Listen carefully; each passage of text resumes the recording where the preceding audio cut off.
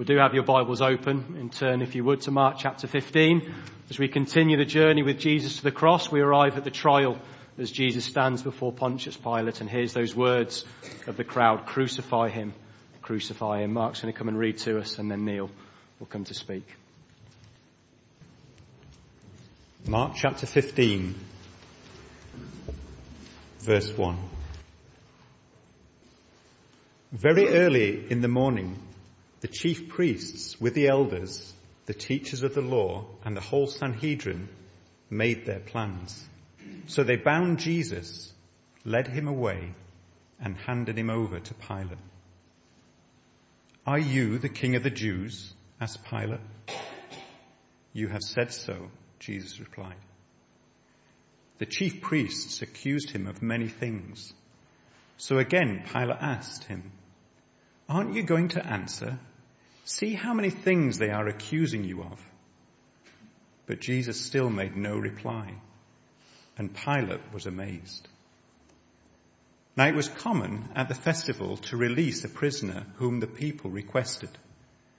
A man called Barabbas was in prison with the insurrectionists who had committed murder in the uprising.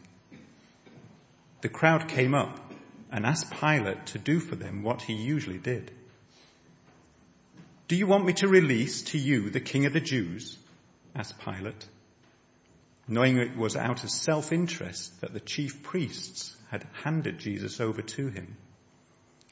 But the chief priests stirred up the crowd to have Pilate release Barabbas instead. "What shall I do then with the one you call the king of the Jews?" Pilate asked them. "Crucify him," they shouted. "Why? What crime has he committed?" asked Pilate. But they shouted all the louder, "Crucify him." Wanting to satisfy the crowd, Pilate released Barabbas to them. He had Jesus flogged and handed over him to be crucified. May the Lord bless the reading of his word. As we come to God's word, let's pray for his understanding this morning. Jesus said, "The reason I was born and came into the world is to testify to the truth. Everyone on the side of truth listens to me." Father, we pray this morning that you would enable us to listen to you. Where there are things that are distracting us, we pray that you would take them away. And as we listen, help us to hear the truth, help us to understand the truth, and help us to live lives according to the truth. In Jesus' name, amen. Well, how many of you have made holiday plans for this summer? How many of you made your plans for this summer last summer? How many of you will book your holiday plans the week before you go? We're all made, I think, with different tendencies to plan. At one extreme, there are those who have everything mapped out to the last detail, with every hour of every day of their holidays accounted for. And there'll be those at the other extreme who hate making plans, who want to go with the flow, just see how they feel on the day, shove a few things in a suitcase and off they go. But ultimately, all of us will make some sort of things or plans, or we will think about what we would like to do, whether it's for the next 24 years or whether it's for the next 24 hours. Humankind's biggest problem, though, is that we don't include God in our plans. And that's not only unwise, it's actually dishonouring to God. Imagine if you had some friends come and stay with you. You can't get the time off work, so you leave them at home, leave them with the keys, and they go off to work the normal way. And you come back in the evening, you park your car in the drive, and you're a bit surprised to see a skip in the drive. And as you look in the skip, you see your record collection in there, which you kept waiting for the day when vinyl would become fashionable again. And as you go into the house, you see the kitchen's all been painted pink.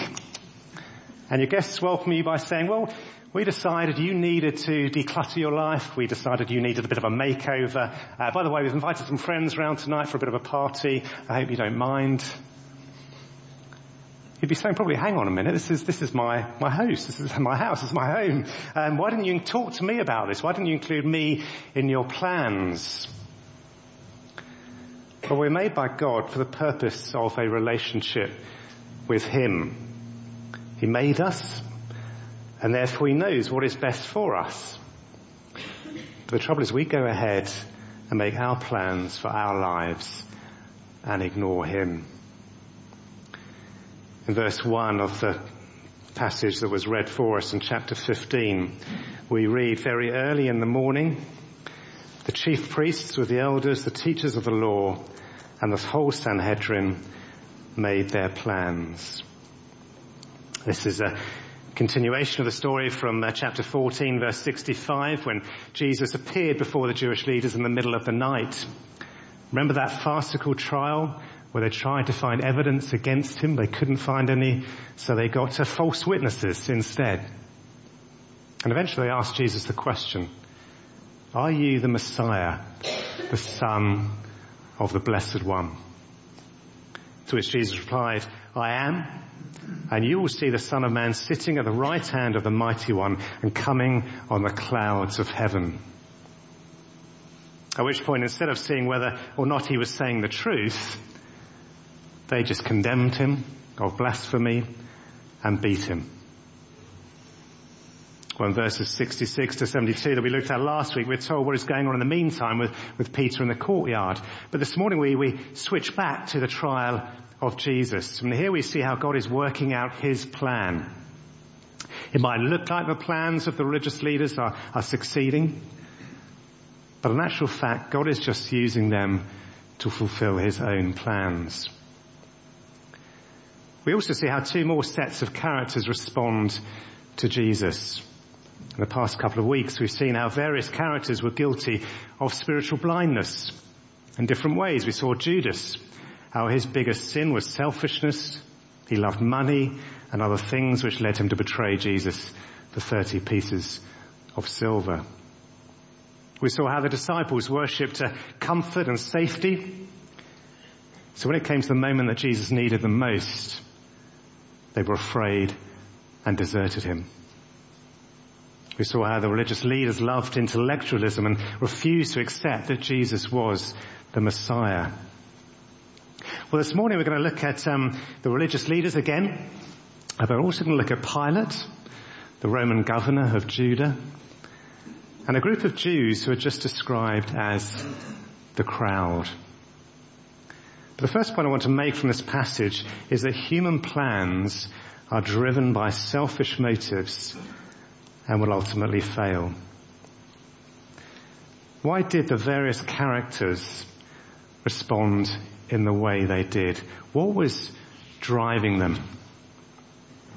The plan of the religious leaders was just to get rid of Jesus, wasn't it? It wasn't quite so simple because they were under the authority of the Roman Empire. So they themselves can't sentence someone to death. Only the Roman governor can do that. Which is why we're told here in verse 1, they bound Jesus, they led him away, and they handed him over to Pilate. But how are they going to convince Pilate to sentence him to death? Because Pilate's not going to be interested in some religious dispute.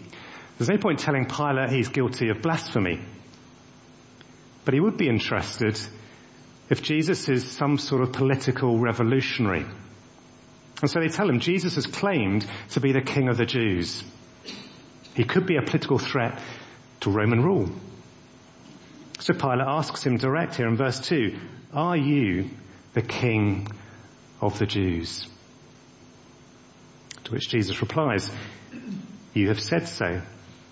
It's a bit of an ambiguous reply, isn't it? Does he mean, you have said so, but I disagree? It's probably more like, yes, but not as you understand a king.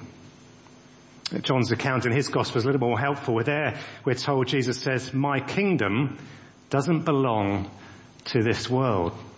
In other words, he's not a king who's going to gather his forces and rise up against the Romans. He's the ultimate king of the universe. His subjects don't belong to a specific time in history or one specific place, but are from all nations and from all times. His kingdom consists of all those who willingly submit to his rule over their lives. So coming back to the passage, the chief priests then pile in and they accuse him of many things before Pilate. So Pilate again asks Jesus, aren't you going to answer? See how many things they're accusing you of. It's almost like he's trying to help Jesus, isn't it? Maybe he's a bit fed up with these religious leaders. Who knows? But what does Jesus do? Does he demonstrate his innocence? Does he call on a lawyer to represent him? No, look what it says. Jesus still made no reply. And Pilate was amazed. Here is someone about to face death. He doesn't seem guilty. He doesn't seem like a troublemaker who's going to cause the Romans any problems. The religious leaders are throwing all these accusations against him. And Pilate can probably see through that, but what he can't understand is why he doesn't defend himself. And the answer is if he did, God's plan would not succeed. And that was more important than Jesus defending his innocence. We'll come back to that in a minute. But let's continue to see what happens next. In verse 6, now it was the custom of the festival to release a prisoner whom the people requested. A man called Barabbas was in prison with the rebels who had committed murder in the uprising.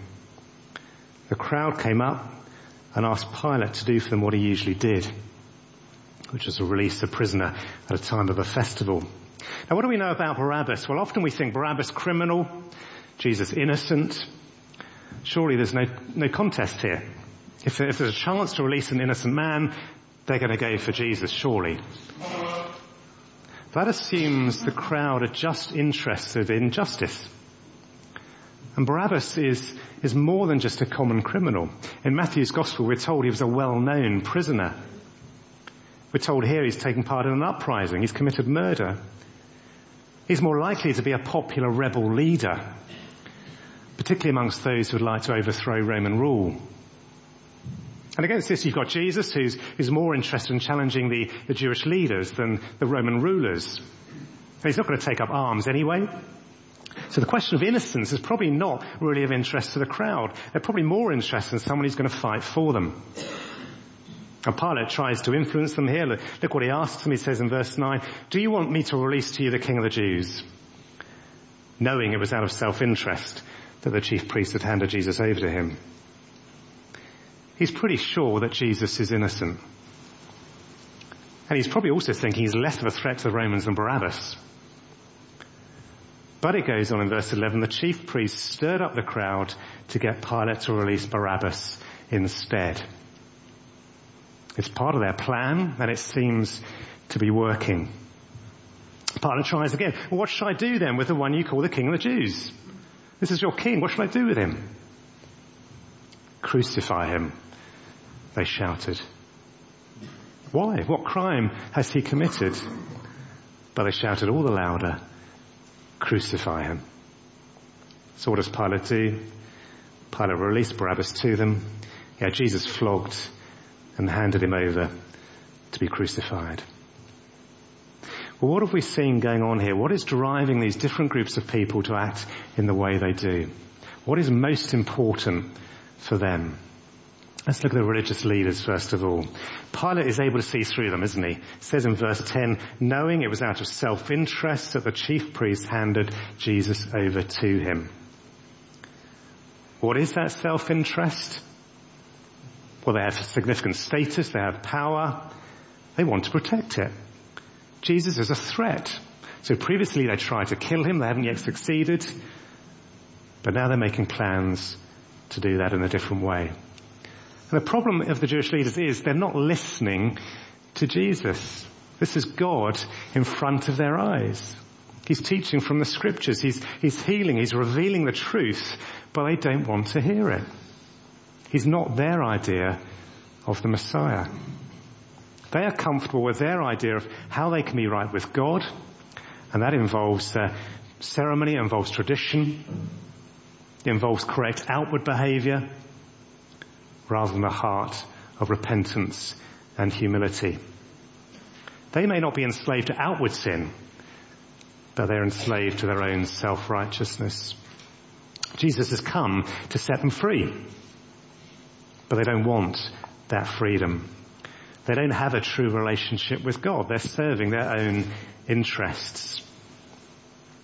And there are many people like that today who outwardly are leading a good life, but who don't have that true relationship with God. Well, what about Pilate? He's an interesting character, isn't he? He's not stupid.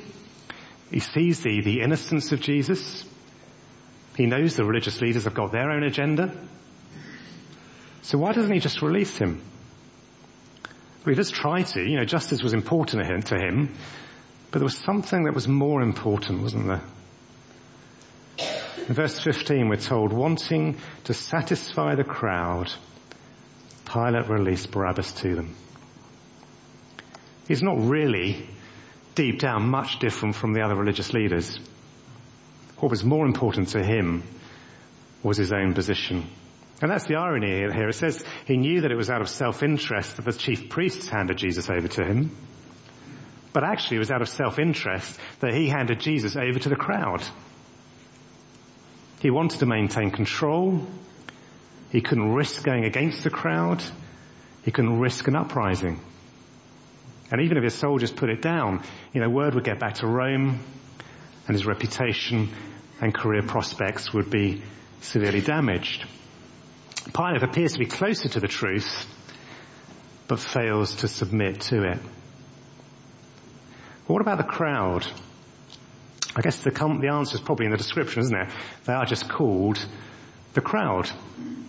And in English we have the expression follow the crowd, go along with the most widely accepted viewpoint. They are easily led. We're told the chief priests stirred up the crowd to get Pilate to release Barabbas instead. We're not sure how. Probably wouldn't have been on the basis of who was innocent. May have been to ridicule Jesus, maybe to portray Barabbas as the tough guy. He's your man, he's your leader. He's going to stand up for you. And so when Pilate asks, what shall he do with Jesus? They all shout, crucify him. When he asks why, what crime has he committed, they don't answer him. A crowd can't really answer. They just do what a crowd is good at. They shout all the louder, crucify him. People feel safe in a crowd. If you're standing on the terraces all supporting your team, it feels good to be in a crowd all supporting and cheering together.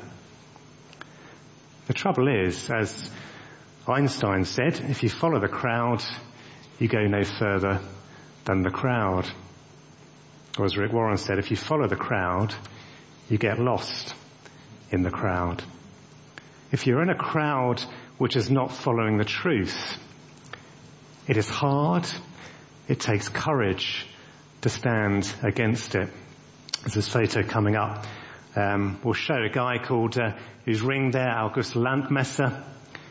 He refused to do the Nazi salute. He stood against the crowd.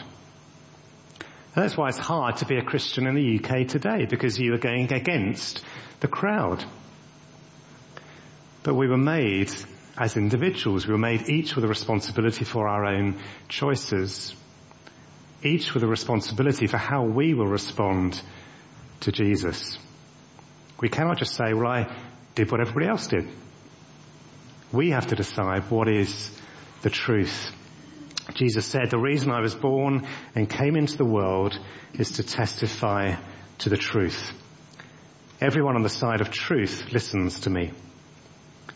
The question is, are we on the side of the truth? Well, the good news is that although human plans are driven by selfish motives, God's plans are driven by selfless motives and will ultimately succeed. You may recall the case a few years ago of a young solicitor called Sally Clark, picture coming up of her now. She was wrongly accused of killing her own children and spent 3 terrible years in prison. treated as you expect by those who thought she'd committed the worst crime you can think of. And then she was finally acquitted because the testimony of the expert witness was deemed unreliable. But she never really recovered from her ordeal. She became an alcoholic and died a few years after being released from prison. A terrible miscarriage of justice. Is the conviction, the execution of Jesus, not something comparable with her death? Is it just another tragic miscarriage of justice? And if Jesus is God, then why did he not stop it happening? Why did he not open his mouth and defend himself against the false charges and the injustice that he was experiencing? Well, the reason is that his death was part of God's plan. Let's turn back in the Old Testament to Isaiah chapter 53. A prophecy several hundred years before Jesus came to earth. In the church Bibles, you'll find that on page 742. Have a look at verse 10 of Isaiah 53. Here it says, it was the Lord's will, it was God's plan, in other words, to crush him and cause him to suffer. And though the Lord makes his life an offering for sin, he will see his offspring and prolong his days, and the will of the Lord will prosper in his hand. It was the Father's will, and the Son submitted himself voluntarily to the will of the Father. He chose the cross. The only way he could ensure that the plan will be fulfilled is if he remained silent. Have a look a few verses earlier. It's on the screen. Verse 7. He was oppressed and afflicted, yet he did not open his mouth. He was led like a lamb to the slaughter, and as a sheep before its shearers is silent, so he did not open his mouth. Twice it says here, he did not open his mouth. This is the person who in the debates with the Pharisees ran rings round them. He always had an answer for them when they were trying to catch him out. And yet when Pilate asks him to defend himself, we're told Jesus made no reply. He did not open his mouth. Pilate was looking for any excuse to be able to release him. But Jesus didn't give him any. He knew Jesus was innocent, but Jesus didn't try to be released. Jesus also had the power to resist his arrest. He could, as he said himself, have called down a dozen legion of angels, but he chose not to. Because as it says in Matthew, how then would the scriptures be fulfilled that say it must happen in this way? And that is why in his silence, having all the resources at his disposal that he could have used, but he chooses not to use, he demonstrates the power of divine love over divine anger. He kept back his anger against this injustice, the sheer evil of what was going on, and he retained his meekness and his majesty. Unlike the motives of Judas, the religious leaders, the disciples, Pilate, the crowd, all of which were selfish, Jesus' motives were totally selfless. And this description of Jesus as silent as a sheep before its shearers is so powerful, isn't it? It demonstrates that complete surrender. He wanted to offer himself perfectly so that we could be redeemed. Because you may be wondering, well, what good did it all do? What good did his death achieve? Why would he allow himself to die? And a guilty man like Barabbas to go free? But that is precisely why he did die. So that the guilty could go free. Remember the verse that Wellesley shared with us earlier with the children? In the NIV translation it says, "For Christ also suffered once for sins, the righteous for the unrighteous, to bring you to God." The righteous for the unrighteous, the innocent for the guilty.